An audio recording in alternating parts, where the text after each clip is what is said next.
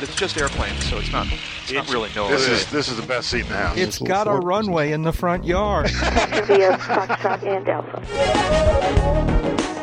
Who the heck are you guys? You guys are. I feel like I knew you guys a long time ago. All right, but it's been 6 weeks since we recorded an episode. We recorded an episode 6 weeks ago. I wonder if we still have any listeners at all. Well, I guess we're about to find out. David, you are still there, right? Would any of our listeners hold up their hands, please? Yes, really. Oh, yeah, I see one over there. Show of hands, please. Yeah, right. Yeah. So it's been a crazy month of October for all of us with work travel, and it was one of those deals where we just couldn't find a day that was going to work, and now we're on a very non-standard day for us, very late in the month. And I hate to say this, but it looks like November may be the same problem. But we'll cross that bridge in a little while. Anyways, what's on the list, Jeb? This link, this Twitter link. Oh my God! Oh my God! Oh my God! Ay caramba! I know. Have you ever had? That's just So folks, it's a Twitter link to a YouTube video. Looking out the front windscreen of an aircraft, which we later discover is an airliner of some sort. And I stared at this at first. When I first came across this, I stared at it thinking that I was seeing like the contrail of a rocket or something like that, right? Because it kind of has that look, right? Well, with this. Yeah, when it opened, I thought I was looking at a rocket launch or something. Exactly, all right, and so it looks like this, but a rocket launch that's not going well, all right, because it jiggles a little bit, and you can see fire, fire, sparks, and then you watch it a little bit more, and then it kind of, lightning bolt, or what's the word, but it basically forks out to multiple streams, and I'm thinking, oh, the rocket exploded. Anyways, what it really turns out to be is a crack forming in the windscreen of this aircraft, and holy moly, I mean, yikes. And that's why I put yikes. The problem we have with understanding this is that it's all in Spanish language. So we have a hard time reading it. Here's this new thing. It's called Google Translate. Yeah, well, and Google Translate's built into Twitter too. So for example, usually there's a translate this tweet that's part of. There's that too. It made me curious what the source of the sparking is. Was that discharge of static electricity? No, according to the translations I've read, it has to do with the windshield de-icing heater elements. Yeah. Oh, yeah. Sure. But man, you're sitting there, and they're at some sort of altitude because they're above the clouds. You can see in the distance they're above the clouds, and suddenly you see a crack forming in the windshield. And my thought would be, holy crap, this windshield's going to smash in on my face any moment now. And if the glass doesn't kill me, the wind blast will. If you read the Twitter, and I kind of read some of them. There were a couple down below from people who are somewhat knowledgeable about the whole thing. And then the original poster, who calls himself Captain Griander, which I'm not sure if that's the person.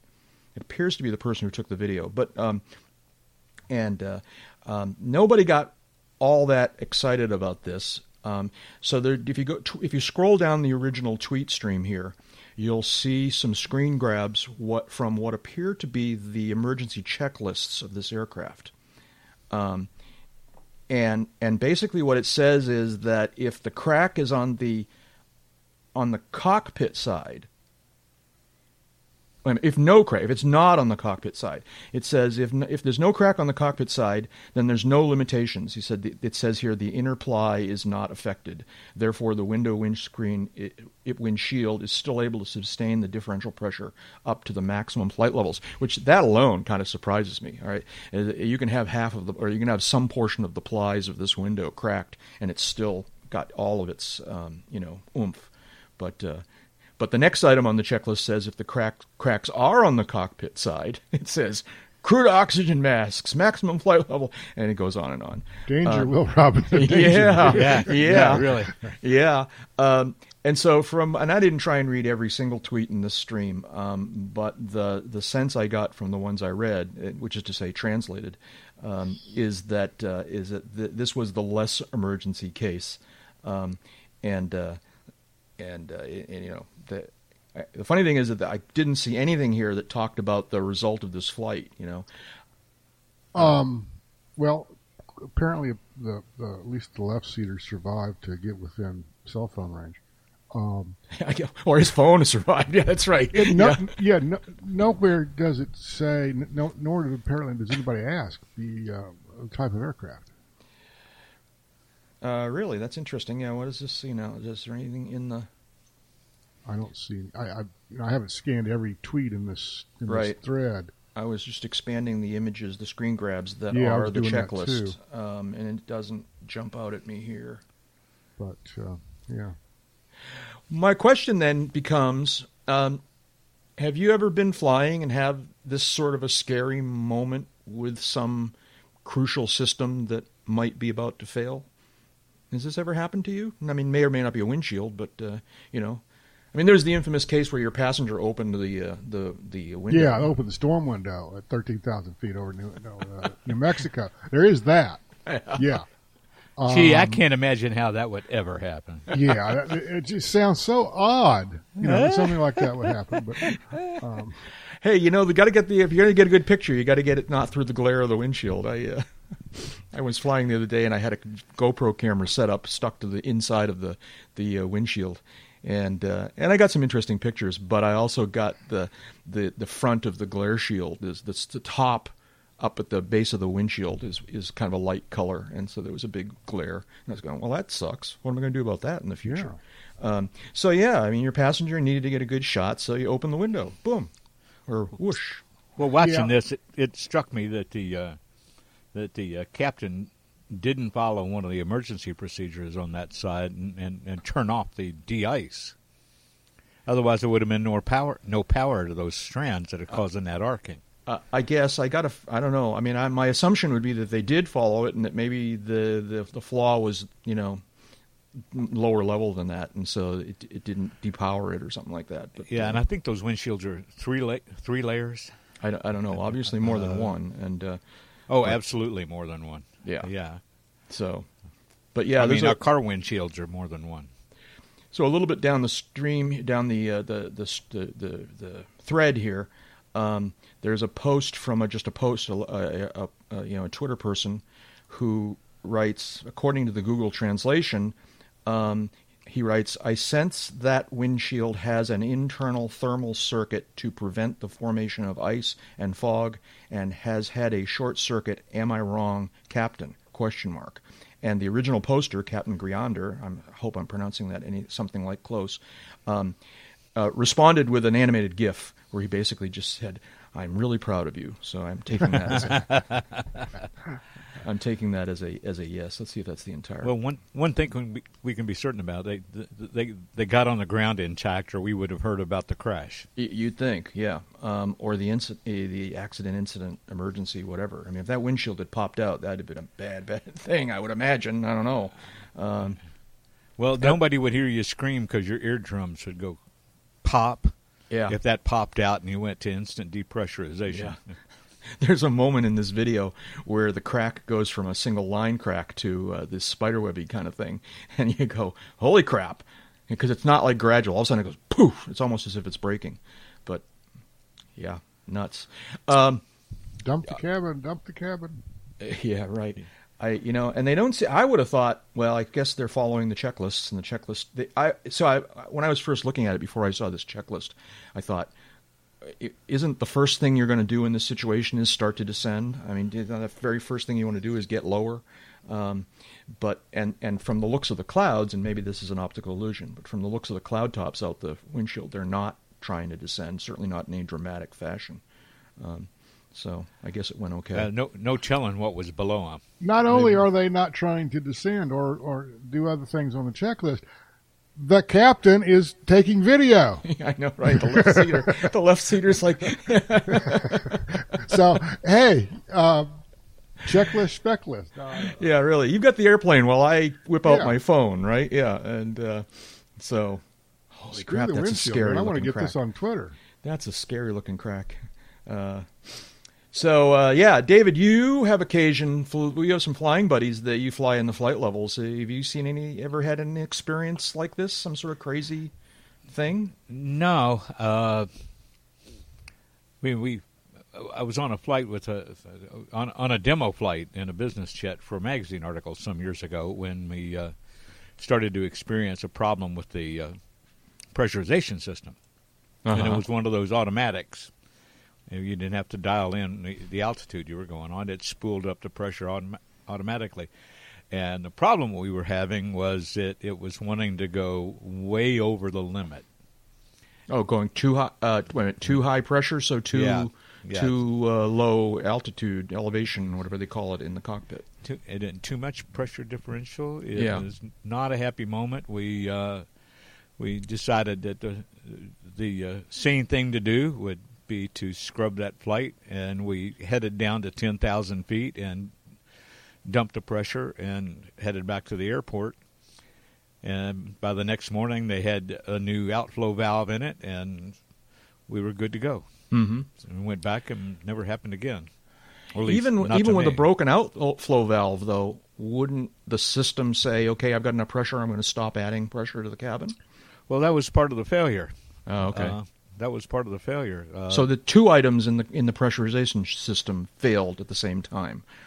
Well, I suppose maybe one of them had been failed for a while. I think it was basically the controller that was failing, but they replaced the outflow valve and the controller. Okay. I see. Yeah. At least that's what they showed me. Yeah.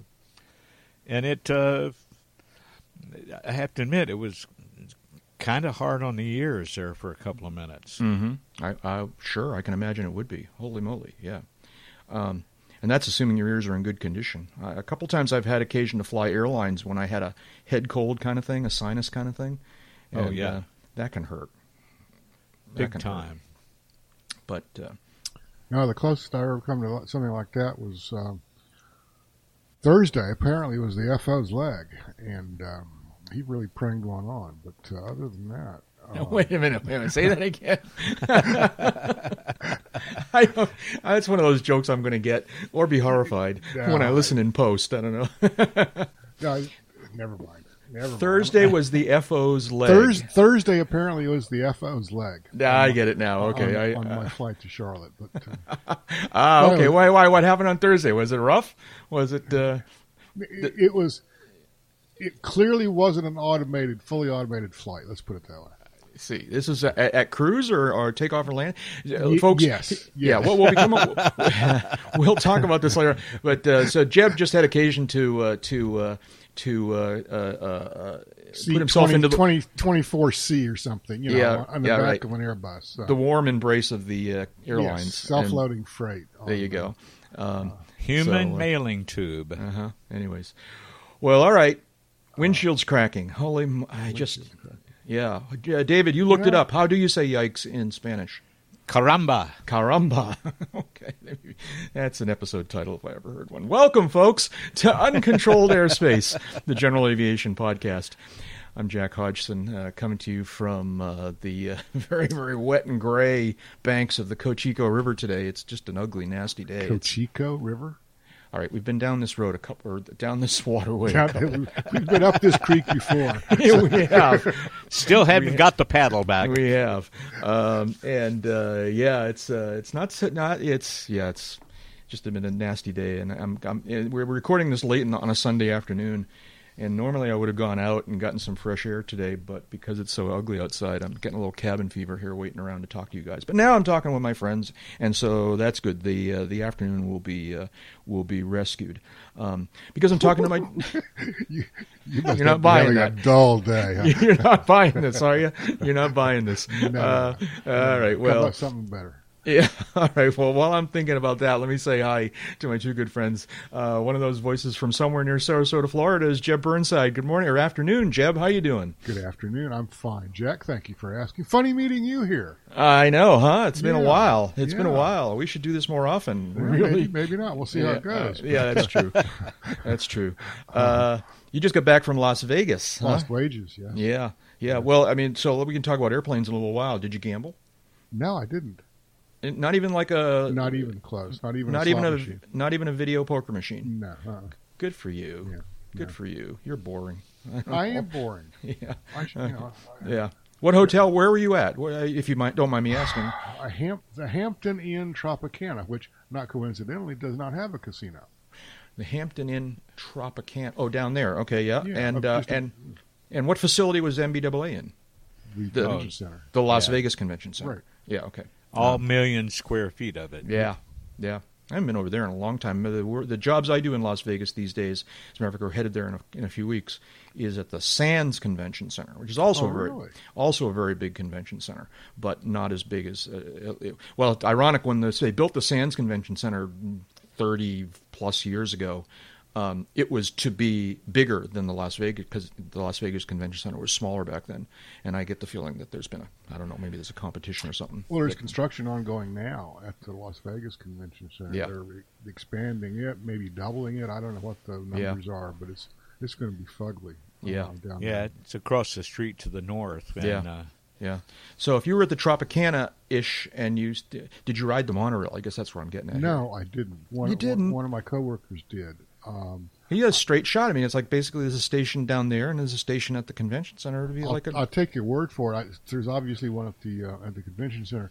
I don't recall observing or seeing or knowing where the local stop is at the hotel. Yeah, it might actually be across the street in the MGM, I believe, when I stop and think about it. Unless it's been extended beyond there. You got to go through it. You got to go through MGM. The MGM is not across the street. It's down the block. Oh, so okay. Isn't the Tropicana? Wait a minute. Where's the Tropicana? Excalibur is kind of across the street, but the street being I-4, whatever the I is out there, I-15. Okay. Yeah.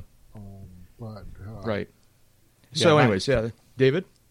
My hotel was the Excalibur, and it's straight across the street from the New York. Right. Or diagonally across the street from the MGM. People are yelling at us right now. And you got to go down through the MGM and come back up, and then you get to the station. When you get off at the convention center, to get to the doors that we used, you're still talking about a 2-3 block walk. Thank you, ladies and gentlemen, for listening to this episode of Las Vegas Real Estate Trivia. Yeah, right. Yeah. Visitor Bureau. That other voice out there is my other good friend here in the virtual hangar. That's from the air capital of the world, Wichita, Kansas. That's Dave Higgin. Good morning or afternoon. I keep thinking it's morning. Good afternoon, David. Good day, Jack. And I even have a T-shirt to attest to the air capital status that was given to me at the convention. Oh, really? And we're going to talk more about this. An item on the list a little bit later on. We'll talk about the air capital thing. But yeah, what else is going on? You also just got did you guys hang out? Did you have raise a glass together? I had no idea he was in town. I wouldn't have been there if I'd known he was in town. We had dinner with our other good friend from the podcast, James Winbrand, on Wednesday night. Ah, okay. Jack, your name did come up. I'm sure it did. All right, what can I say? James, to plug the accomplishments of one of our occasional collaborators. Heads. Yes, he was the recipient of this year's Gold Wing Award for Journalism Excellence from NBAA. Really? Yeah. That's awesome, James. You the man. Yeah. That's great. Are you the person? Are you the journalism dude ish? For the record. Yeah. For the record, our own Mr. Higdon also won the same award a couple of years ago. A few years back. 3 years back. 3 years, I guess. So, Jeb, when's it you and my turn? I don't understand.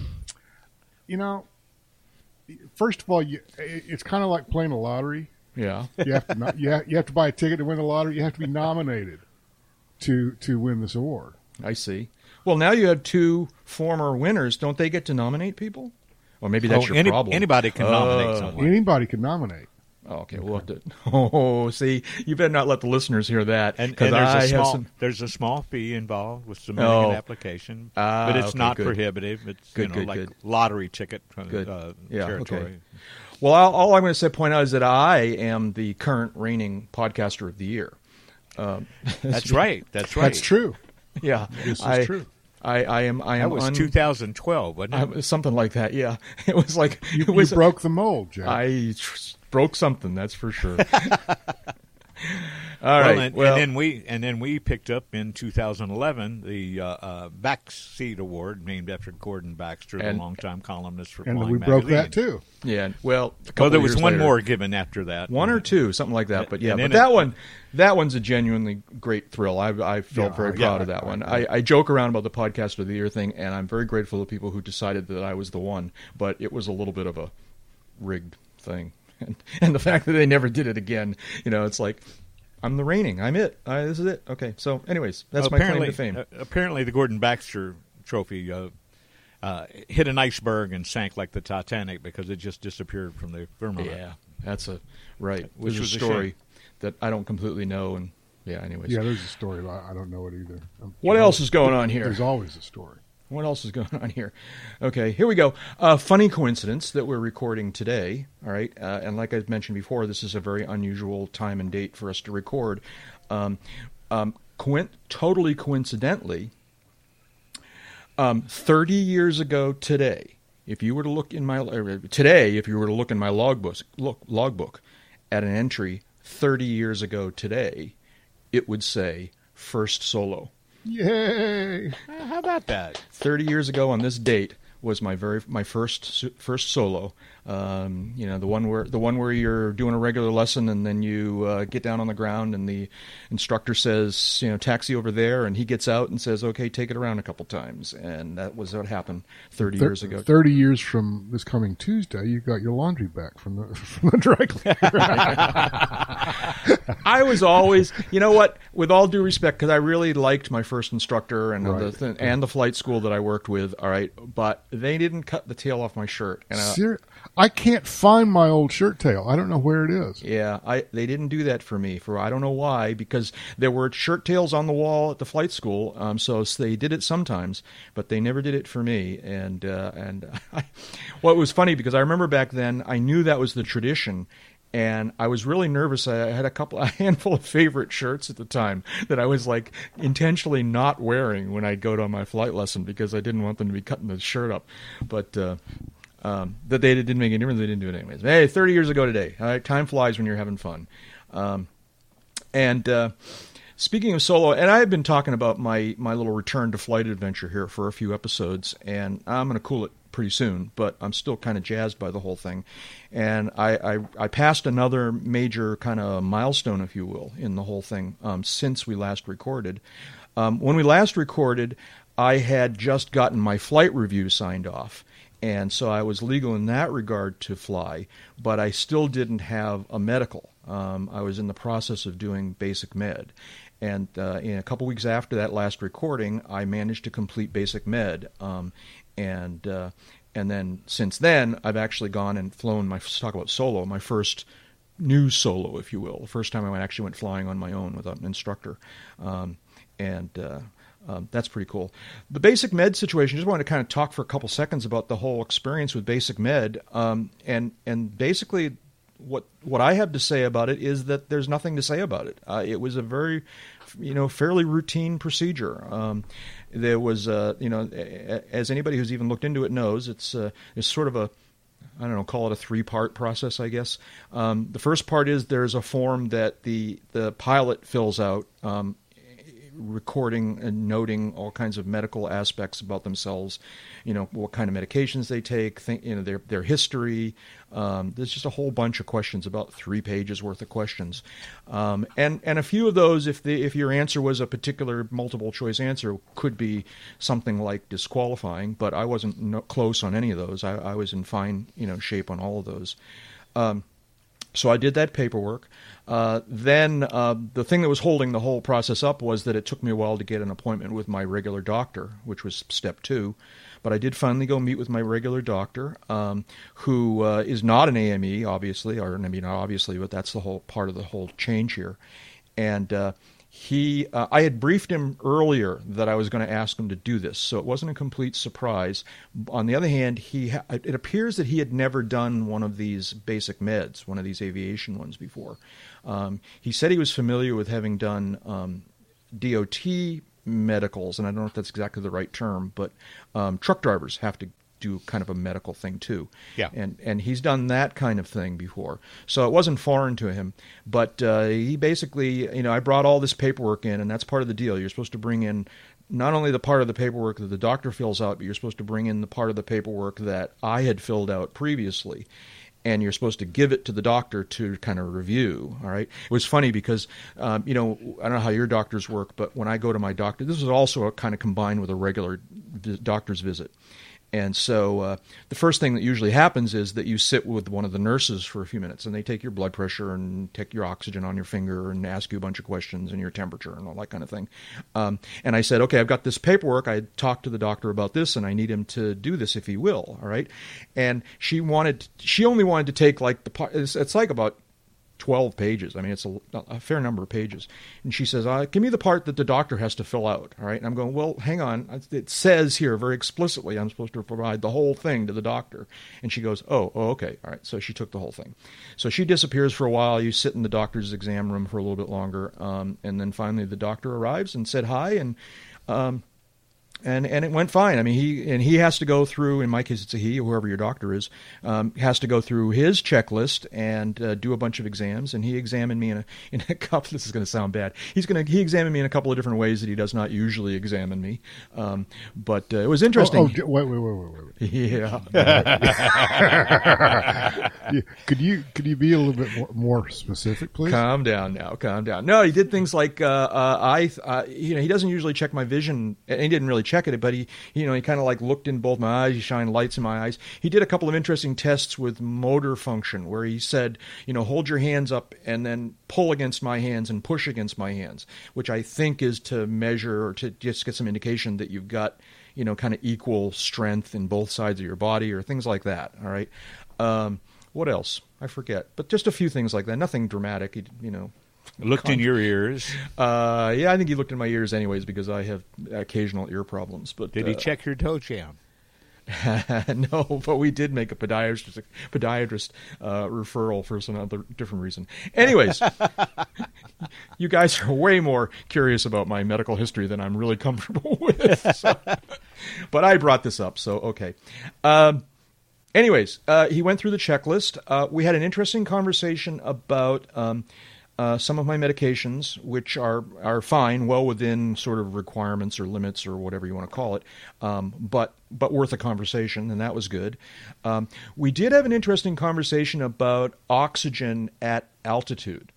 Which I thought was interesting, because he and I talked about, flying up high, and oxygen, less oxygen and how it will affect you and things like that. He made an interesting point, and he's obviously not a pilot, not very experienced with this, but he made an observation that had never occurred to me, because I've obviously thought about reduced oxygen for me when I'm flying at some elevation. All right, he pointed out that and he talked about various kinds of respiratory things that you might have that would make you need oxygen at an even lower level, and I don't have any of those. But then he said, but you might want to keep in mind that your passengers might have that kind of thing. Mm-hmm. Yep. And which obvious, but never occurred to me that, yeah, right. I know the rules about it, giving your passengers oxygen at various, elevations or altitudes and time limits. But the idea that, you might have a passenger who has a respiratory thing which might not even be life-threatening, but might just be uncomfortable. And so if you're going to be flying at some altitude, you might want to have that as part of your pre-brief with your passengers. Never occurred to me. That was interesting. So doctor finished the whole thing, signed off the form. I then scrutinized the form, and this has been recommended to me by someone else who had done basic med, whose doctor had filled out the form thinking they filled it out completely, and then when the person got home, looked at it and realized that the doctor had neglected to fill out a couple of things like his doctor's ID number or whatever, that doctor certificate number. Doctors have numbers that they need to write down there. And so while in the exam room there, I looked at the form, and it seemed like everything was filled out correctly. And then I went home, and that evening I went online to do the quiz So there's a online training thing. I did it through AOPA. I get the feeling that there's other places you can go to do this as well, but I did it through AOPA's website. And you basically work your way through this online training thing, which is kind of clever, kind of nice. It was interesting. I learned some things. A fair amount of it I knew. Some of it I didn't know. I learned a few things. And they work you through this I forget 10 or 15 stage online training thing, which includes various review questions as you go along. And then when you're finally done, you have to take I believe it's 20 question multiple choice quiz. To demonstrate, to record, or whatever word you want, that you got it, all right? And you have to get I think you can get 4 wrong. You have to get 16 out of 20 or something like that. And I was chugging along, man. I was batting 1,000, all right, until the next to the last question. And it was a bizarre, oddball question. I don't even remember what it was now, but it was fair. I got it wrong, but anyways, so took the thing, got my little certificate. You print out the certificate and you add it to the paperwork. All right, and then if I owned my own airplane or had control of an airplane, that would be enough. Then I just basically keep that paperwork nearby. There's some portion of it you're supposed to carry with you, and the rest of it's just supposed to be nearby. And I could have gone flying. That night, it suddenly occurred to me, because I knew the next day I was going to go to the FBO where I rent to show them this paperwork so that I could get all the sign-offs and whatnot. I'm sitting after finishing the test and got my paperwork, and I'm sitting there. I'm suddenly realizing, hey, I'm current right now. All right. I mean, if I had access to an airplane, I could fly legally right now, and that was kind of cool. But the next day, I went up to my FBO up in Sanford, and last thing I'll say about this, the one aspect of this I was a little nervous about, just because I'm a big privacy guy. All right, and the paperwork that you generate for basic med contains a lot of very personal health care information. All right, and I was a little bit concerned that my FBO was going to want to keep a copy of all of that paperwork, and I felt like that would not be reasonable. And I was all prepared to have this conversation with them, but when I got up there, it didn't. It did come up, because the person who was running their front desk, I'm waving this sheaf of papers, the front cover piece being the one that has all the kind of Jack has completed everything he needs to complete wording on it, and the person at the desk started to ask for all of it to make copies of it, and coincidentally the chief CFI of the FBO was standing right there, and he said, "No, we don't." He said, "We don't want all that. Yeah, really. All we want is the certification sheet." And all they did was take the AOPA system actually prints out a sort of a cover sheet that looks like sort of like a diploma almost. All right, that says Jack Hodgson has completed whatever the wording is. All right, and then there's also a sheet that my doctor had signed, saying that I've done everything in the checklist and this guy's good to go, right? And I was okay with them keeping a copy of that sheet. And the paperwork is designed such that there's no health information on that sheet. It just has the sign-off on it. And so I was going to be okay with them. They didn't even ask for that sheet. All they took was the AOPA covered, the diploma, if you will. So anyways, so that was my experience with Basic Med. It was very straightforward. For some people would think it's not even very much paperwork. I don't like paperwork. I've never been good with paperwork, and so this was sort of in the high range of the amount of paperwork I'm comfortable with. But I get it. Yeah, hearing your story about this, and I have to say I've never done Basic Med, and fortunately I can still get a conventional medical. Mm-hmm. Sounds like a lot more hassle just from 30,000 feet. And well, I guess the alternative is, of course, not being able to fly as a pilot in command. So, maybe you have to weigh that and whatnot. But, going and filling out, completing the online application for a medical certificate, and then going to see the doctor anyway, and walking out with the ticket. Seems, again, from 30,000 feet, and again, fortunately, I can still get a regular medical. Seems like a lot of hassle. I don't know. I guess maybe it was. I hear what you're saying, and I don't disagree necessarily. In my situation was, so everything I've done, I've asked around over the years about, because for years and years and years, leading up until the last time I was flying, which was many years ago, but up until the last time I had a third-class medical, all right, every time I went to get a medical, it was almost automatic, all right? Basically, I'd make an appointment with the AME. I'd go in. I'd fill, like you said, I'd fill out two sheets, two-page thing. The doctor would sit and talk to me and measure me and do a couple things, and boom, I was done, all right? The thing that changed was I've reached a stage of life where I have some routine medical issues that older people have, all right? And that led me to be taking medications on a regular basis, all right? I've asked around, and my condition / medications are not disqualifying, all right?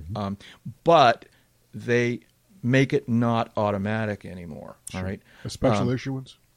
And it's unclear whether it would have required a special issuance or not. I've been led to believe it depends on the AME. Yeah, it can depend on the AME, and sometimes it can depend on Oklahoma City's reception of that. Yeah, and I don't mind telling you, because this is a very routine thing. My case has to do with high blood pressure. Older guys get higher blood pressure, all right? Years and years ago, back during my last third class, I got diagnosed with high blood pressure.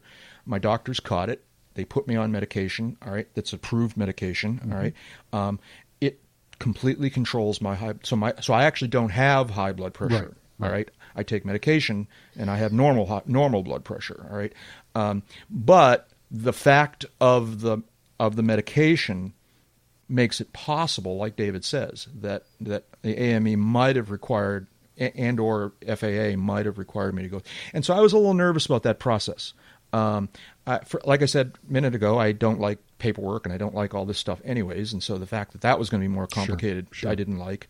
I was also a little worried that I might go to the AME on a bad day, all right?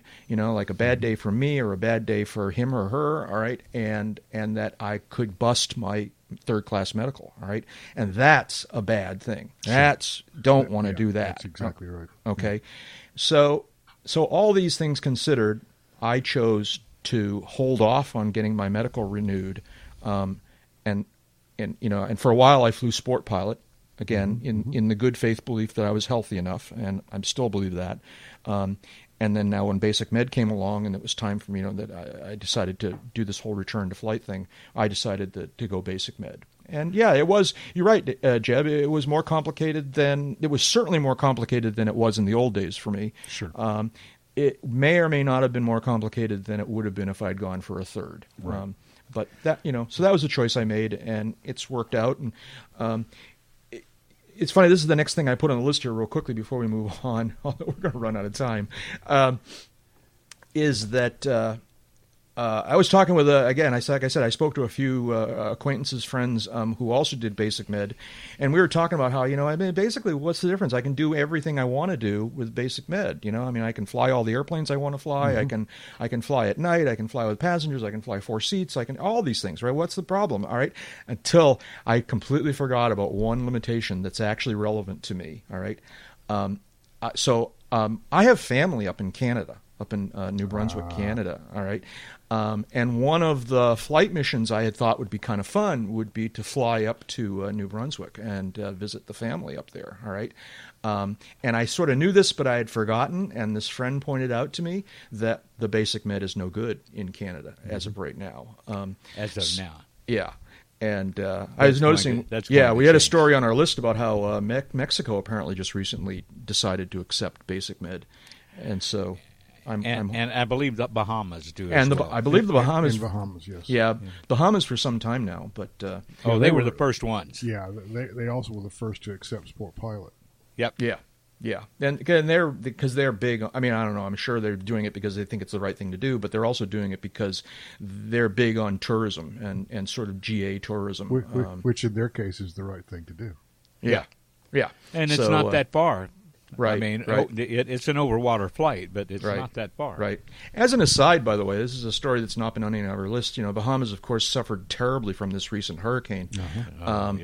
But I saw a story pointing out the fact that there are large parts of the Bahamas that are still sort of, making finger quotes, open for business. All right. There are a lot of places that you used to fly to GA to visit the Bahamas that are not accessible right now, but there are a lot that still are. People shouldn't think that no, you don't go to the Bahamas for whatever. Yeah, I'd reverse it. I'd say that I think it was Abaco and whatever the environment is there, that one island that the hurricane just set over. Bahamas, my impression anyway is there's a lot of islands in the Bahamas. Yeah, and many of them were certainly affected, but I would think many more than we might think at first blush were unaffected and remain open for business. Yes, that's exactly what I was trying to say, but I did less elegantly than you did. The thing that the important to remember is that as far as GA tourism and whatnot is concerned, much of the Bahamas are open for business, if you will, and accessible and safe and that kind of thing. Anyways, that's sort of an aside. So I can't go to Canada right now, but hopefully sometime in the next couple of years I hope that would change. I don't know, maybe not. So before we leave this Basic Med thing, too, it's my understanding that the renewal process is a lot simpler than getting it the initial time. Oh, okay, that's interesting. Well, you've got to recertify yourself every 2 years, and you have doctor every 4 years. That's one I understand. Yes, but that's basically so basic. I mean, I don't know, David. You said it's easier. It's basically the same process. It's just part of it is every 2 years, and part of it's every 4 years. I believe I have to do the online training / quiz every 2 years, and I have to see my doctor again for his part of it. In my case, his part of it. Every 4 years. Yeah, but you wouldn't be starting from scratch, just like when you go back to renew your third-class medical. If nothing's changed, you're not sitting there filling out the entire form like you did the first time. You're just saying no change. Oh, okay. That could be true. I don't know that. I had sort of assumed that I just start with the blank form again, but you're saying is there a short version of the form for the renewals? I don't know that. This is something that I picked up at Oshkosh this year when I was talking to one of the FAA people there. I was waiting in line to order my replacement pilot certificate, and which, by the way, made it a great deal because if you did it there, it was free. Yeah. If you only fly a certain number of hours a year, you can use the 1040EZ form of basic med. Yeah, okay. All right. Last thing on Jack's return to flight, just a real quick follow-up. Last episode, I talked about how I had, in my final flight review flight, we had landed at Biddeford, Maine, and I commented that I thought that was the narrowest runway I'd ever landed on, and I actually went back and checked, and it wasn't, not even close. Biddeford's runway is a full 75 feet wide. I mean, it's like not. And I was reflecting on why it seemed narrow from landing on it, and I think it had to do. This is actually kind of interesting. So Biddeford is this little strip that's kind of carved out of the woods, the forest up there. The tree line is in relatively close to the runway. As I mentioned before, there's no taxiway, no parallel taxiway. So there's basically just a runway and a ramp. And so the whole airport environment looks much narrower, much smaller than I'm used to. And I think that's what made me think that the runway was narrow, because according to the FAA data, it's a 75-foot runway. And how long is it? Oh, yeah, trick question. Not short, 2,000, 2,100, something like that here. Okay. Hang on here. We'll actually find it here. Let's see now. Biddeford. I whipped out my handy-dandy ForeFlight here. It is, where is it here? 3,000 feet. Holy moly. The longer they get like that, the more narrow they get. Maybe that's what it is. But anyways, according to the diagram in ForeFlight here, it is 3,000 feet by 75. This is an old white guy problem in that only old white guys think that the distance between the thumb and forefinger is 12 inches. Yeah, okay. All right. All right, I've talked way too much here. It's time for you guys to talk. You came back. You came back from MBAA. What did you say? See anything fun? Was there any news? Anything interesting? Yeah, there was news. Quite a bit. Yeah. By the way, NBAA is the National Business Aviation Association. That's right. That you guys actually have to wear ties, right? Is that true? I didn't wear a tie the whole trip. I didn't either, actually. I took one with me every day, just in case. But did you wear your little blazers and stuff? I wore blazers and real shoes and long pants. Yeah, and underwear. And I wore slacks and a blazer the first day I was there, but a turtleneck. All the years The next 2 days I had new suits, also with turtlenecks or tight collar sweaters that color coordinated, and managed to escape having to tie a Windsor knot for the whole bloody trip. All the years I've known you guys, I still have a hard time picturing you guys in even a blazer, let alone a jacket and tie. It's just like... Well, in the neighborhood where I live here in Kansas, a blazer is a Chevy. What you're talking about is locally called a sports coat. A sports coat. Okay. Yeah. What news came out of NBAA this year? Well, Gulfstream launched yet another large cabin jet, and through what I hear was a hell of a party over at the Static Display Airport in Henderson. Time out. Making a tea with my hands here. There was a big party and Dave Higdon wasn't there. Holy moly! I had another invitation that I found more attractive than being held captive waiting for the bus back from Henderson. All right, if you say so, because you're our social director at Sun and Fun in Oshkosh. I went to 2 parties that night, while all my friends that went over to Henderson only got to go to that one. Okay, so. All right.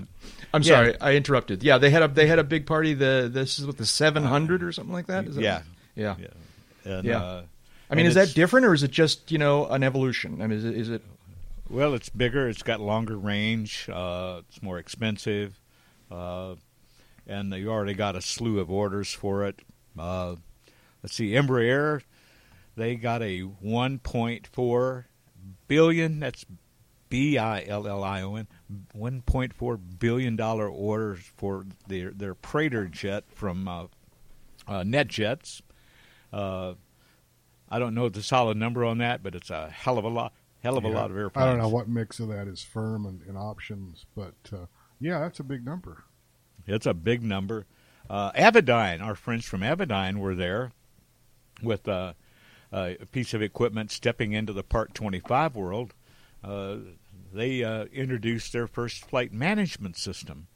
Now an FMS is kind of a blend of a navigator and a flight control system. And they usually have a QWERTY keypad and a display screen.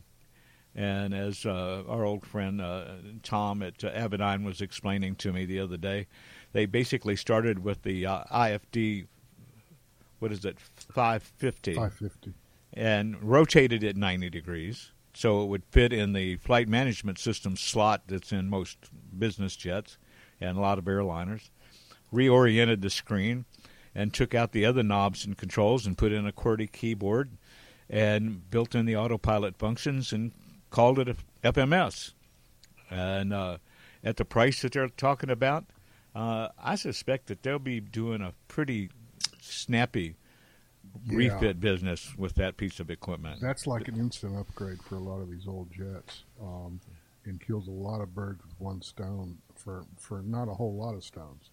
Yeah, very reasonable as those things go. Let's see, what else? Garmin, which surprised me with their silence up until the middle of the show, and they announced that they've got a supplemental type certificate for the G1000 NXI in all the models of King Air that Textron Aviation makes today. That was from our end of the business. What else? Number of other avionics stories there. Cessna had its big jet, the Longitude, there, and they're pushing them out of the out of the assembly hangar over at Eisenhower Field about as fast as they can buck the rivets. Well, they were 2 years behind schedule getting that airplane out, and they had a bunch of very impatient customers. And as they were waiting for the final issues to be cleared up, which was, if I remember correctly, was an issue with the fuel tank system and probably the heaters. Yeah, it's all those 737 MAX parts are in the way. You know, it's like, oh, different airport, dude. oh, okay, all right. That came up in a number of conversations. So I it would imagine. did, and there's pay them enough money, they'll build a BBJ version of anything, but a BBJ, of course, standing for Boeing Business Jet. But there are BBJ versions of the MAX, and are at least on the drawing boards, and/or sold, and/or in the pipeline, and/or who knows. I'm sorry. Have there been some delivered? Boeing doesn't talk much about its BBJ clients, so I personally don't know how many BBJ Maxes have been bought / delivered, but I believe that it doesn't really matter. They're still grounded. Well, that was my question. Would they be covered by the grounding, or is it an Typically, airline yeah, they thing? would.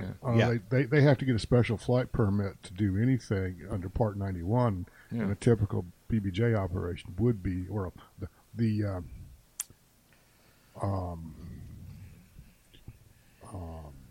I don't know if they would be a typical BBJ operation, but clearly you'd want to be able to operate at Part 91.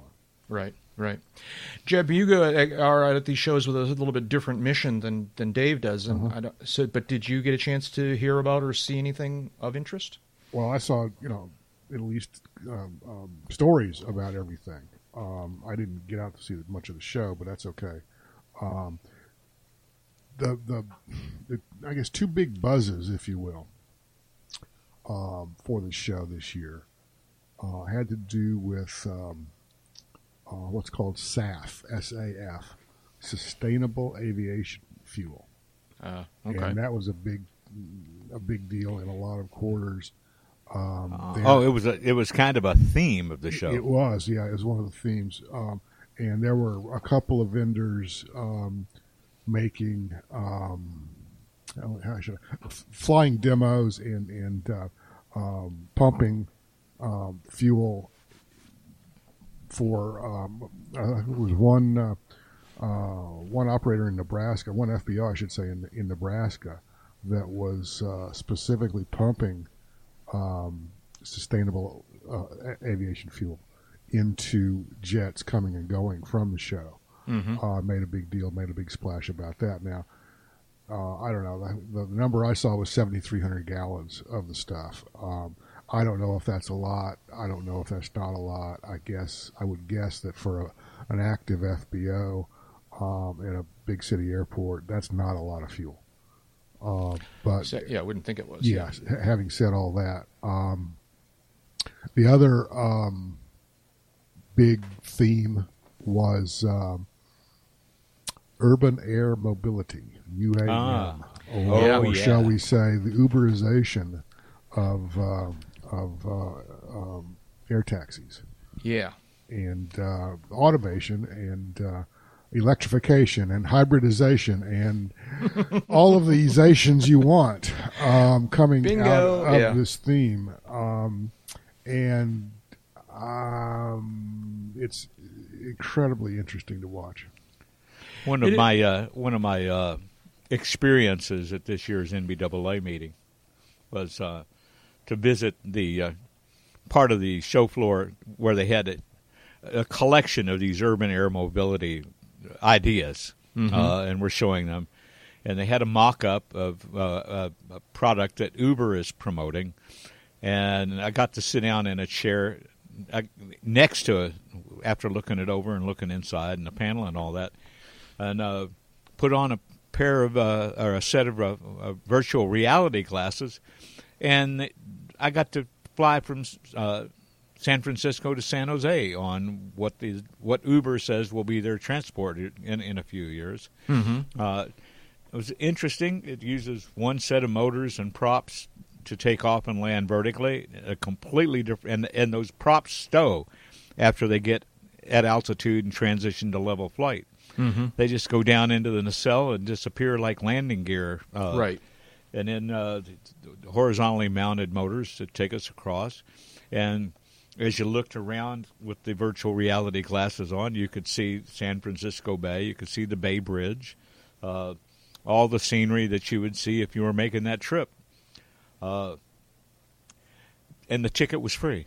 So, but in talking to a couple of analysts, including a guy named Raleigh Vincent and his partner, they operate a company called JetNet, and they're big into the numbers game. And a couple of people from the FAA. The current consensus seems to be that we will have supersonic business jets within 5 years, but we won't have self-flown automated air taxis for 8 to 10, maybe longer. And the big hang-up being that automation and autonomy. And there's a program underway right now in development that I can't give any details on, but it involves a high degree of automation of an aircraft. And the big hang-up on it is getting all the software code screened, cleaned, and stamped approved. And I think the bar went up on that kind of stuff with the two 737 MAX 8 crashes. Yeah. I think it went up significantly in the aftermath of that. So that's probably going to push the timeline out because they're going to be extra careful, special, double secret, double checks, triple checks before they let anything like that out in the airspace with human beings in it. The other issue is going to be airspace integration because there are still some of the folks that are, this is their thing, that think that they ought to be able to fly without any control below 400 feet and that the FAA shouldn't really have any say in where they go and how they go. And I'm afraid they're going to be in for a rude awakening before they finally come around to the idea that, yes, you will be regulated. Yeah, you could be right about that. There's actually an item lower on the list here that I'm not sure if we're going to get to, but exactly to that point. But so NBAA, it was it was a good one, a bad one, a normal one. It was a good show. It certainly was not a bad one. The state of the business aviation world is good? Fair. I'd say it's fair. Yeah, okay. I don't want to damn with faint praise or anything. The Embraer NetJets deal, that's, a high water mark. The Gulfstream G700, that's another high water mark. All of the aircraft out there, and TBM, announced a new version, or I'm sorry, Daher, whatever, brought out a new version of its TBM, the 940, and Hartzell's got new props for the King Air 200, and on and on. A lot of the crystal ball gazers who expressed an opinion at the show or got visibility at the show were saying that we're in a slowdown period based on uncertainty in the political environment, uncertainty in the economic environment, just general uncertainty, which we've all heard before. Yeah. And there's nothing really new, I don't think, this time around either. It's just a fact of life. And, talk to me in 5 years and we'll see how things are going. I don't see anything abnormal about any of that. The only abnormality or the only discord, if you will, would be that those soothsayers and navel gazers and crystal ball gazers are saying things are trending downward as opposed to trending upward. So take of that, make of that what you Right. will. Yeah. Okay. As the most recent Gamma reports have shown that the only real growth in aircraft sales right now is in an unexpected area. It's piston airplanes. And, I was going to say piston helicopters, I would think, actually. But piston piston airplanes generally, yeah. Yeah, and a lot of that has to do with the push to get more new pilots for the professional track has jacked trainer sales, in particular for Piper, and flight activity is trending upward among the business aviation operators. Flight activity in Europe is trending up right now. And there's expectations that with some of these new models in the pipeline that will, and ADS-B coming due, that will trigger some rollover. I mean, there's some airplanes out there that the soothsayers expect to basically get scrapped for parts because it's going to be too expensive to upgrade them, and there's not an ADS-B system yet for them. They don't have the avionics to support it. I mean, there's still a lot of business jets out there, older ones, that still have a Loran C in the panel, and Loran C got turned off years ago, but they don't have an IFR GPS in it because nobody's STC'd the system for their airplane. So that in itself should generate some churn, but I think the churn's going to exist mostly in the pre-owned market, which is business aviation speak for used airplanes. Right. Yeah. So, okay. Interesting. Yeah. Thank you. Moving on here. So the next thing on the list is a real tragic story. It's funny that it feels like this happened some time ago. This is with the Collings Foundation B-17 that crashed down in Hartford, Connecticut. Old 909 in Hartford, Connecticut. It's actually, this happened after the last time we recorded. That's how long ago it's been since we did an episode. And I got to figure that most of our listeners are somewhat tuned in and aware of this whole situation. But basically what happened was the Collings Foundation B-17 was on tour, as they do, along with some other Collings aircraft, and they were visiting the airport in Hartford, Connecticut, and giving rides, selling rides, but rides. And on one particular ride, and now I'm getting into this is sort of the information we have at this point. The aircraft took off soon after takeoff, relatively very soon after takeoff. They started to experience some sort of engine troubles. They told the controllers that they were coming around and going to land. They worked their way around to land, but contacted the ground prior to the runway, as I understand it, and then veered off the runway center line and crashed into some infrastructure, apparently some de-icing facility or something like that. And there was a big fire after the crash, and about half of the 12 or 13 people on board were killed on the scene. The other half did get out, I mean, it's just a horrible tragedy on so many different levels. Killed 7 of the 13. Right. It's I don't know what to say about it exactly. So it's been a reasonably long period of time. NTSB actually has released a preliminary report. I don't know if this I want to call it the factual. Is that an accurate? No, it's not. It's not the factual. The factual will come next. Okay. But anyways, they released a preliminary information. I don't even want to call it a report, which had a little bit more descriptive information about for example, the original reports I heard, I was under the impression that the airplane made the runway and then lost control on the runway. But according to this, that's not the case. According to this, they came down in the approach lights. And the other thing that I found notable about this preliminary NTSB prelim is the indication that they may have lost not one engine but 2. That they may have lost both engines on one side of the airplane. Yeah. And if that's the case, caramba. I mean, that's just... To put some meat on Jack's Yeah, bone, tell me, Jeb. Yeah, the preliminary report indicates that the propellers on both right engines had been feathered. prior to impact. Yep. And you only do that if you've got an engine failure. At least in this airplane now. And apparently, and Jeb, you're the twin guy. They were on the side of the airplane that made the turn that they needed to make back to the airport the worst case scenario. That's basically correct. Yeah.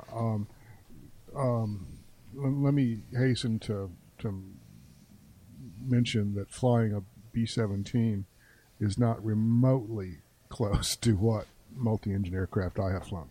Okay. So I've never flown a 4-engine aircraft. I've flown some twins. One of the mantras in dealing with a failed engine in a twin is you want to raise the dead. You want to do the Lazarus thing. Okay. And you want to raise. You want the wing with the inoperative engine to be approximately 5 degrees up, and you want a left or a bank away from that engine. In other words, approximately 5 degrees, and you correct the resulting yaw with rudder.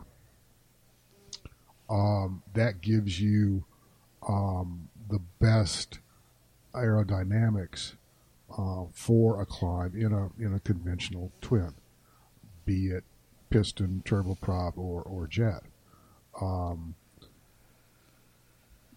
The other thing because of the fact that you want to raise that dead engine, you want to bank away from that engine but control your direction with rudder. It's bad to be flying in a turn toward the dead engines. Mm-hmm. Okay. It's just the aerodynamics, and we could get into a long-winded discussion, which I would probably fail right off the top of my head, about the aerodynamics of why that's the case. Nevertheless, that's the general rule. You don't want to turn into the dead engine. That's exactly what these guys were doing. Yeah, because that was the way they kind of had to turn, but they chose to turn that way. Well, that was a short way back to the runway. Thank you. That's a short way back to the runway. It seems to they almost made it. Yeah, they came up short in the runway in the approach lights.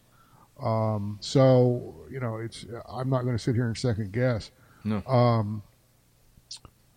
If we don't know if they had flown a left pattern. All right, you're cleared to make a right traffic. Dude, I got an emergency. I'm going to fly any freaking traffic pattern I want. Right. Yep. Part 91 says you can do that. Exactly. Yep. And I don't even have to fly a pattern. I can fly straight and level away from the airport until I can get some altitude underneath me and come back. Right. Yep. Okay. So it's very difficult for me to sit here and second guess or Monday morning quarterback these guys. Mm-mm. They were much better experienced, many more hours. I think one of them, the left seater had like 10,000 hours in B-17s. Right. Okay. These were not Joe Schmo off the street flying this airplane.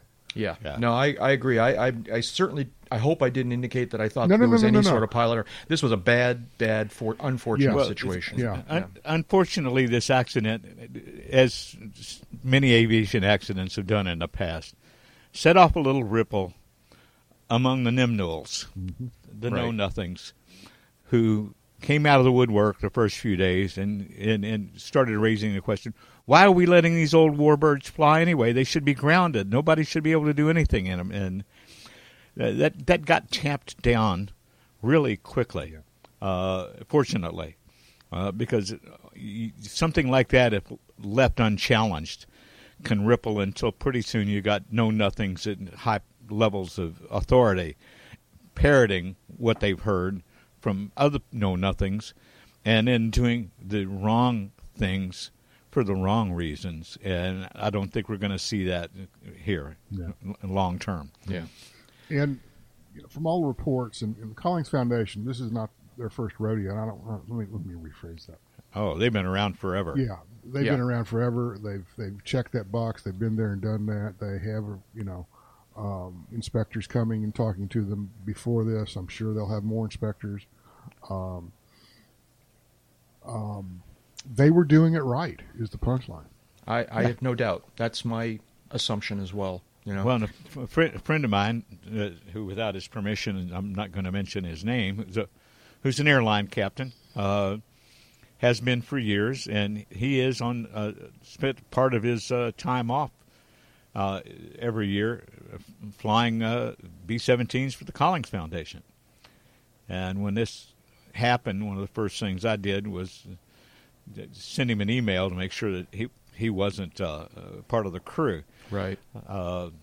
Because the way his schedule runs, I never know when he's taking time off to do this kind of flying. But he's a regular part of it, and what the crew members have to go through to qualify would put flight safety to shame. I mean, it's easily one of the most thorough and involved processes that you'll ever find in aviation. And they're required, when they come back to fly part of a season, they're required to get checked out again, recertified before they go out and fly, the paying tourists on these. And Collins Foundation has a lot of different old warbirds that they take on tour. It's tragic that 7 people died in this. It's tragic that we lost a B-17 named after, as imminent, a real B-7, a combat veteran, as old 909. But this is how we keep this history alive. This is how we keep people engaged and informed. The idea of putting them up under lights in a museum and never flying them and thinking that that's going to help promote aviation history and keep people alive and interested in it is ludicrous on its face. So we'll be glad to see the Collins Foundation back in the air when the time comes, and be looking forward to the factual and the probable cause on this one, because I have a feeling it's going to be interesting. Yeah. Yeah, I don't think it's going to. It's not going to be just one thing. It's going to be a series of things. Right. And, right. One of the items also that I noticed in the prelim was that the engines 1 through 3 on this B-17, i.e. the engines on the left, both engines on the left wing, and the inboard engine on the right wing, were almost brand new. Yeah. Mm-hmm. While the number 4 engine, the most outboard engine on the right wing, had 1,200 hours or something. Right. Now, that's an interesting observation. The one thing in the preliminary, another thing in the preliminary, other than the 2 engines failed instead of 1, which was news to me. Well, anyways. let's back up. Yeah. I wouldn't say that. Yeah. Let's. There's evidence that both engines had been feathered. Let's put it Thank that you. way. Thank you. Thank you. I stand corrected. But this preliminary also made a somewhat brief reference to refueling of the aircraft that morning. Mm-hmm. Is that just kind of routine information, or could I don't know? Is that unusual that they would even mention that? No, it's not unusual. It's part of just the basic forensics, the basic examination of right. Now, in some instances, you might read a prelim. You might get to read a prelim that doesn't discuss anything about the fuel taken on board the airplane. And then in the final report, the probable cause finding, there is discussion of the fuel taken on. And that can be for any reason. It's in this preliminary report because that's an obvious question that a lot of people would have. The one of the implications being the aircraft could have been fueled with jet fuel, which would make for a short flight. Right. That apparently was not the case in this instance, and you can be very crude about it and say that it doesn't seem to have been a whole lot wrong with the fuel because it burned quite nicely. Okay. Yeah. But, so I just wanted to kind of wonder whether that was relevant or not. But. But there are other commonalities. Okay, let's presume that it is in fact demonstrated that both engines on the right side failed. Well, that opens up a whole different set of worms. Do we have a linkages problem? Do we have an instrumentation problem? Do we have something else going on that right wing that resulted in an engine failure that maybe was not so much misdiagnosed or mishandled, but the controls were bass-ackwards. Mm-hmm. Yeah. Yeah. Or, David said. Or the gauges were bass-ackwards, and they think they're feathering. They think number 3 is acting up, but it's really number 4, or vice versa. We don't know yet. Is the right? We don't know. Yeah, and as David said, they will know before they issue I'm sure. Yeah. Probable cause. They're very good at what they do. Yeah. So, and as David said, this is the factual and the probable cause promise to be interesting, educational, and interesting. I know that's a bad word in this case. Well, but yeah. There's no good words in this case. Right. Yeah. So yeah. Anyways, all right. Reaching the end of our allotted time here, and there's basically everything else on the list before shoutouts can be pushed. So we'll hold them off until another episode, assuming we ever do another episode, which is a whole other question. But let's see now. I'm surprised the local constabulary hasn't walked in and shut us down already. So I know, huh? Do you guys approve? Can I go to shoutouts? Yeah. Okay, well, while you ponder shoutouts, I'm going to do one bit of podcast business here. Please do be pondering shoutouts while I'm doing this. And that is, and I don't think I've revisited this since the last, again, it has been a long time. Maybe last episode before, I asked listeners to weigh in on the subject of the MP3 embedded chapter information that appear in some podcast players, and I asked people whether or not they were actually enjoying that stuff and whether it's worth it for me to continue to do it. And I very quickly heard from a handful of listeners that they do, in fact, enjoy that information, and that was enough for me. And once I heard from 2 or 3, that was good for me. So just FYI, we will continue to have the MP3 embedded chapter information in the episodes. We were always going to continue to have what I call the chapter information on the show notes with the time codes and things like that. The question was whether or not we put it into the MP3 file, which you have the ability to put it in there as metadata, and it's very inside baseball. But in any event, I heard from a number of listeners, well more than I needed to, that this is useful to you folks, and do you enjoy it and use it, and so we're going to keep doing it. So that will be there. I will make one caveat, and that is that the chapter info will be there. I may, though, start trimming back on including links in that metadata. And so the links that we refer to may only appear in the show notes pages on the website. That may not appear in the metadata. But the chapter titles, subjects, and time codes will continue to be embedded in the MP3 files. The large print giveth, the small print taketh away. Yeah, well, I will see whether or not that's significant or not. But yeah, you're going to go to the show notes page. There's a lot of interesting stuff at the show notes pages, and maybe more as time goes on. Anyways. You're such a tease. I know, huh? Shout-outs. What do you guys got? Anything? There's a bunch here. I don't know if you want to really grab any of them, but... Dave, you got one ready? Yeah, and this will be easy. For those of you that are light sport fans or just like going to aviation events, the next edition of the DeLand Showcase down in DeLand, Florida, the light sport show, is coming up November 14, 15, and 16. Check it out. Queue up now. Yeah. It's going to be good. I wish I could be there. I was actually considering going down there for it this year, but as usual, I have a job that week, so I can't do it. But and now it's the Florida sort of non-summer show and sport aviation show. So yeah, that other one went away. So it's interesting. I just happened to be at Sebring earlier today. Yeah. And today. Really? Okay. And wait, is it Wednesday? Oh no. Okay, I thought maybe you went to the breakfast. Go ahead. Yeah. It's Sunday. I know it. All day. Yeah. But we have friends who go there every, Wednesday morning for a breakfast or something like that. But anyways, okay, why were you there? I was there to get lunch. Oh, okay. That's a nice restaurant. Yeah. But, like, the ATIS would be shorter if they just talked about which taxiways and ramp areas were open. Oh, really? Yeah.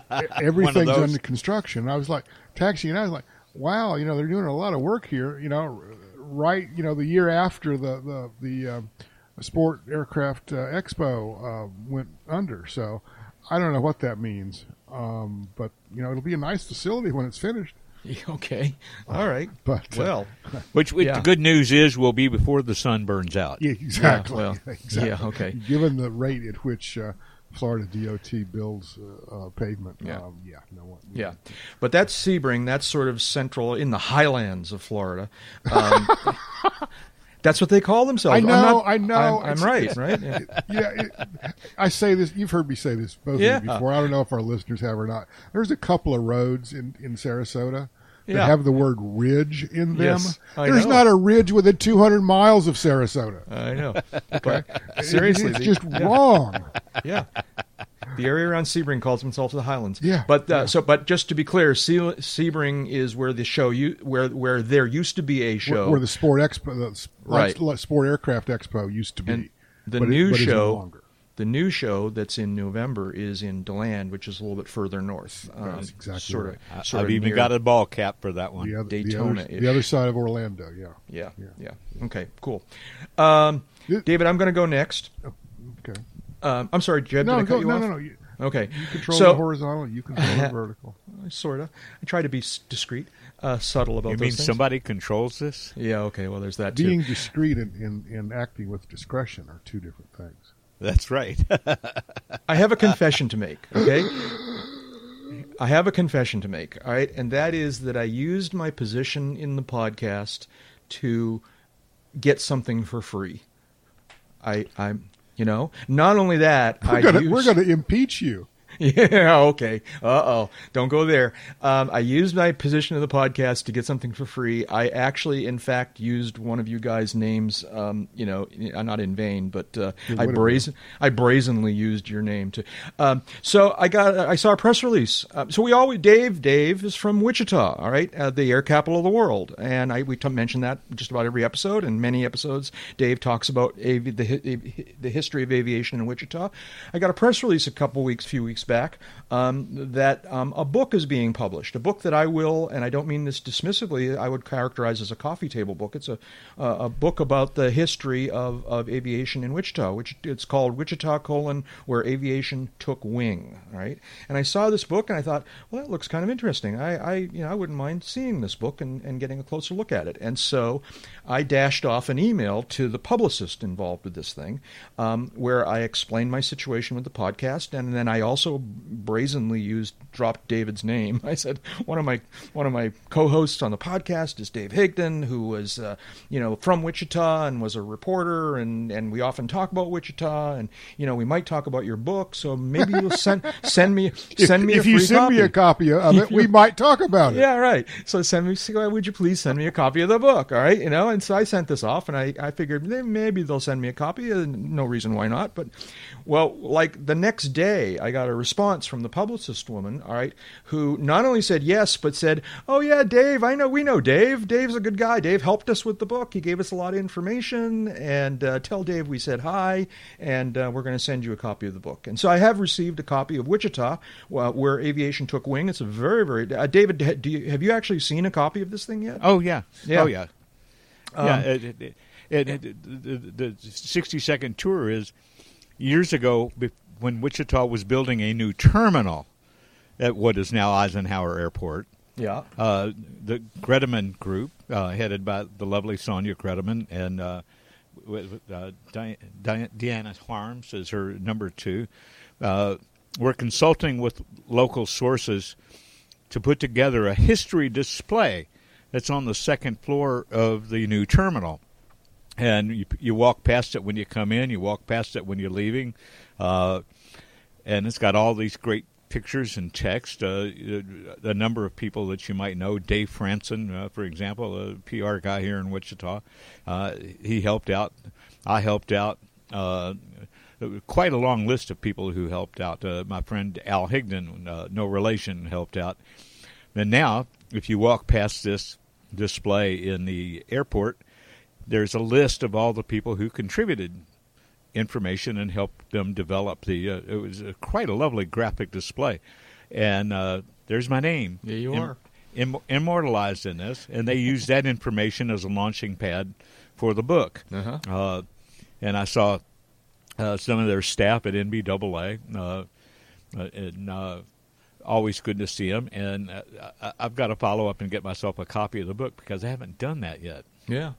So you should, because it's very attractive. I haven't read it yet, but I've gone through it and read certain sections, and it's very attractive and very well done. Hardcover book with nice glossy paper and color, and it's just a very nice book. I'm really pleased to have a copy of it. And we've talked about Wichita. I mean, I think maybe listeners of this podcast are aware of this, but the contribution that Wichita has made to aviation over the years is just remarkable, and a lot of that is summarized in this book. And so, if you're at all curious about history of aviation, particularly Wichita, you might want to pick up a copy. Now, having said that, I'm not 100% sure how people can get one. I don't know if it's available on Amazon or not. I believe that there's a direct. If you Google Wichita where aviation took wing, you'll probably find the website of the book, and I believe you can buy it direct from there. Yes. How about this? I send you a link. You did? Okay. Yeah. I will send you a link. Very good. And we'll put that in the show notes. So, anyways, thank you to the folks at the book publishers who provided me with a copy. But it's very nice, and if you're at all interested in this kind of thing, you might want to check it out. That'd be the Gredeman Group here in Wichita. Very, very savvy PR and branding agency. Yeah, very cool. All right, then. David, you got a shout-out?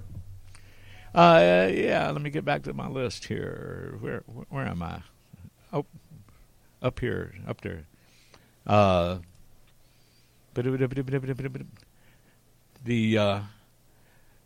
sad news for those folks that might have been fans of the ultralight line, the Chipper, built by James and Kathy Wiebe. They were building a nice light sport kit airplane. They started out with with what had been another company's design and evolved it significantly. And they had a fire at their hangar a few weeks ago and lost most of their tooling, but fortunately were able to save their intellectual information, lost a lot of stock. So now there is a light sport aircraft business for sale. Yeah. And we'll have that link in the show notes. Yeah. It's a sad situation, but I mean, I'm glad nobody was hurt, obviously, and that they were to preserve some of it. But because they were quite the proponents of experimental aircraft, I guess is maybe the way to characterize it. And it's too bad to see them deciding to move out of the business, but it's understandable under the circumstances. So, anyways, yeah, okay, all right then. Real quickly. Yeah. I don't know how to... Shout out is maybe not the right phrase. Maybe shout down or kids don't do this at home. Ooh, cool. Go ahead. Yeah. But there was an episode within the last month or so. Both of you guys are aware of it, but I want to put a little bit of a spin on this. A woman was severely injured on the ramp in Key West a few weeks ago. Mm-hmm. After exiting an airplane with its propeller still turning. Yeah. Apparently, and I haven't dived into this since the initial reports, but apparently both the pilot and the passenger exited the airplane with the prop still turning, or with a propeller still turning. It's not clear to me if this is a twin or a single or whatever. I cannot stress strongly enough, don't do this. Never, ever, ever do this. Yeah. Never let anybody out of the airplane with a propeller still turning. Never abandon the airplane with the propeller still turning. Don't do this. It's insane. It's bad. It's nuts. It's crazy. Don't do this. Thank you. Yeah. Well, I watched a guy, my first Oshkosh. We were headed back up to the exhibit buildings where I was due to pull a shift at the glider rider booth.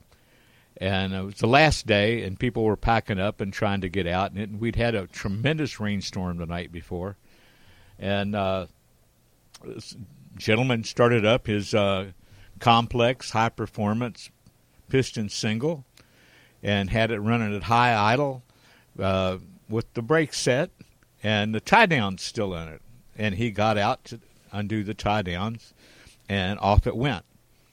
And through a tent, which fortunately did not kill the woman inside. She just lost her foot off one leg from the propeller going through it, and it hit a ditch and stopped. And at that moment, I was stunned that anybody would get out of an airplane with a running engine. Yeah. And it's just somebody, went over to try to help, pull the tent apart, get the lady out. They really didn't need my help. But somebody said, what were you thinking? And he goes, well, it was tied down. And, tied down to stakes in the ground that had gotten 2 inches of rain the night before. It just pulled the tie downs right out of the ground. Yeah. So never. Jeb's got it right. Never, ever. No circumstances allowed. No exceptions. Don't do this. Don't do that. It's I'll raise my hand and say, I have started my airplane and tried to taxi with the chock still in place. Yeah. Right. And me too. Eventually, you fly enough, you go, whatever, it's going to happen. Maybe there's a tie down. Tie downs are a little bit I think over center from the point of you're doing it wrong. The chock anyone can forget because I'm anyone and I forgot. Yeah, right. They're down there, and I've tried to power over it before. Yada yada, but that doesn't work too well either. Yeah. But the only solution, unless there's some brave ground crewman who's going to dive under your nose with a prop turning, and of course we all pull the power back a little bit to idle, like it won't hurt as bad. Right? No, don't do this. Yeah, you've got to shut down the airplane completely. Too bad. Sorry, it sucks to be you. You've got to do it that way. That's the only way to handle that kind of a situation. Yeah, I'll shut up. I'll shut up now. Well, I think we're all in agreement. All right, fork time. This is a long episode, and we still have to do the after show for all the rewards people. But anyways, thank you guys. I appreciate it. It's always a lot of fun. What's your name again? Yeah, I know. Who are you? I think I remember you from something or other. I don't know. He's the guy we never say hi to in the TSA You're line. the guy in that movie with that thing, yeah? That's me. Yeah. And the other guy. Yeah. That guy too. Yeah, but you on this, on the other hand, are Jeb Burnside. Jeb, thank you for being here. Jeb's a Friday Night's Aviation writer and editor, serving as the editor-in-chief of Aviation Safety Magazine. Jeb, what have you been working on? You're catching your breath from Las Vegas? Catching my breath from the Lost Wages, where I was there on behalf of Aviation International News, AINonline.com. Check it out. I think we had some pretty good coverage. And Did you see somebody on the airplane coming home? There was somebody on the airplane. Yes, there was a guy in the row in front of me. Had the hard copy of our day one coverage open and was reading a page and all that. I thought that was kind of cool. That is kind of cool. That is kind of cool. But as I mentioned on Twitter, I said, "Oh, people actually read these things." I didn't know there was actually readers. It didn't help that it was the FO's leg, but Okay, all right, okay, yeah, all right. What else you been working on? Did you just do a magazine? Gearing up this week to knock out the next, put the finishing touches on, I should say, the December issue of Aviation Safety Magazine. AviationSafetyMagazine.com. Drum roll, please. Mm-hmm. You can find more of my stuff. Let's see. AEA.net for the Aircraft Electronics Association, and the stuff I write about in avionics news. AvWeb, GeneralAviationNews.com, and who knows where else I might pop up. Maybe I missed it. Did you say aviationsafetymagazine.com? I did, but thank you for repeating. Okay. And did you say Burnside J on Twitter? I did not say that. And the magazine on Twitter? The magazine is Av Safety Mag on Twitter. At Av Safety Mag versus at Burnside J. Got it. Thank you very much. And Dave Higdon. Dave's an aviation photographer, an aviation journalist, and the U.S. editor for London's Av Buyer magazine. David, what have you been up to? Well, I got a couple of stories in this month's avionics news that I don't mind plugging. One of them is on flight control systems, autopilots and such. The other is cleverly titled, "You Can See the Light, Even in the Dark or the Clag." That's on synthetic and enhanced vision and combined vision systems that are available now and working their way down the chain.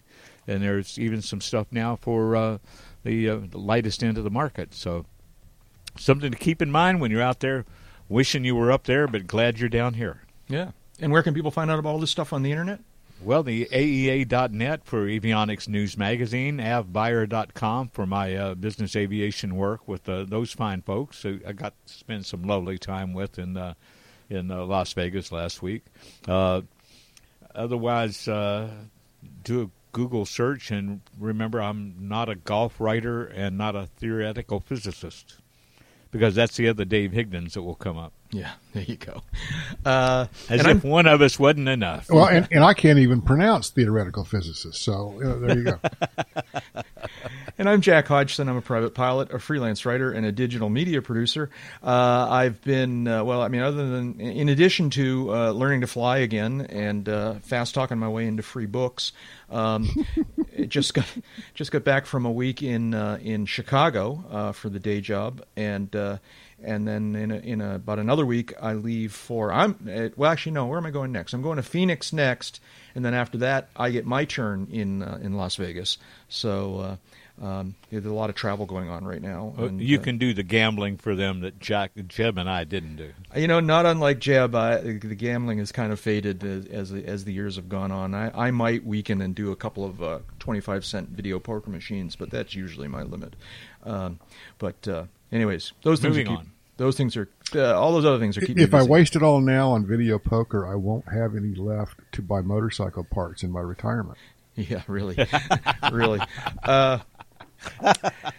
Online, you can find me in all the usual places. Most places you can find me by way of the username Jack Hodgson, my first name and last name just bumped together. For example, youtube.com/Jack Hodgson, twitter.com/Jack Hodgson, Patreon, Jack Hodgson. On Amazon, you can find my ebooks by searching for Around the Field in the books section, and you can sign up for my email newsletter at jackhodgson.com. You can support this podcast by becoming a patron for as little as $1 per episode, and also reward level patrons get exclusive access to the UCAP After Show, which we're just about to record. It's all the cool, I don't know, maybe it's not the cool stuff, but it's more stuff. And you can get information about all of this stuff at patreon.com/uncontrolledairspace. You can send us email at podcast@uncontrolledairspace.com. You can check out the latest UCAP news and all the UCAP show notes at the UCAP homepage, uncontrolledairspace.com. Follow UCAP on Twitter at twitter.com/ClassGairspace. Hey, David, was there something you wanted to tell us? Oh, yeah. The best way to have fun, live long like the three of us is to spend a little time in the cockpit above the ground because, as we've said before and we'll say again, time spent flying is not subtracted from your lifespan. Bye-bye. And that's enough talking. Let's go flying. Ooh, we really should think about a wine club. Talk about a flashback. Yeah.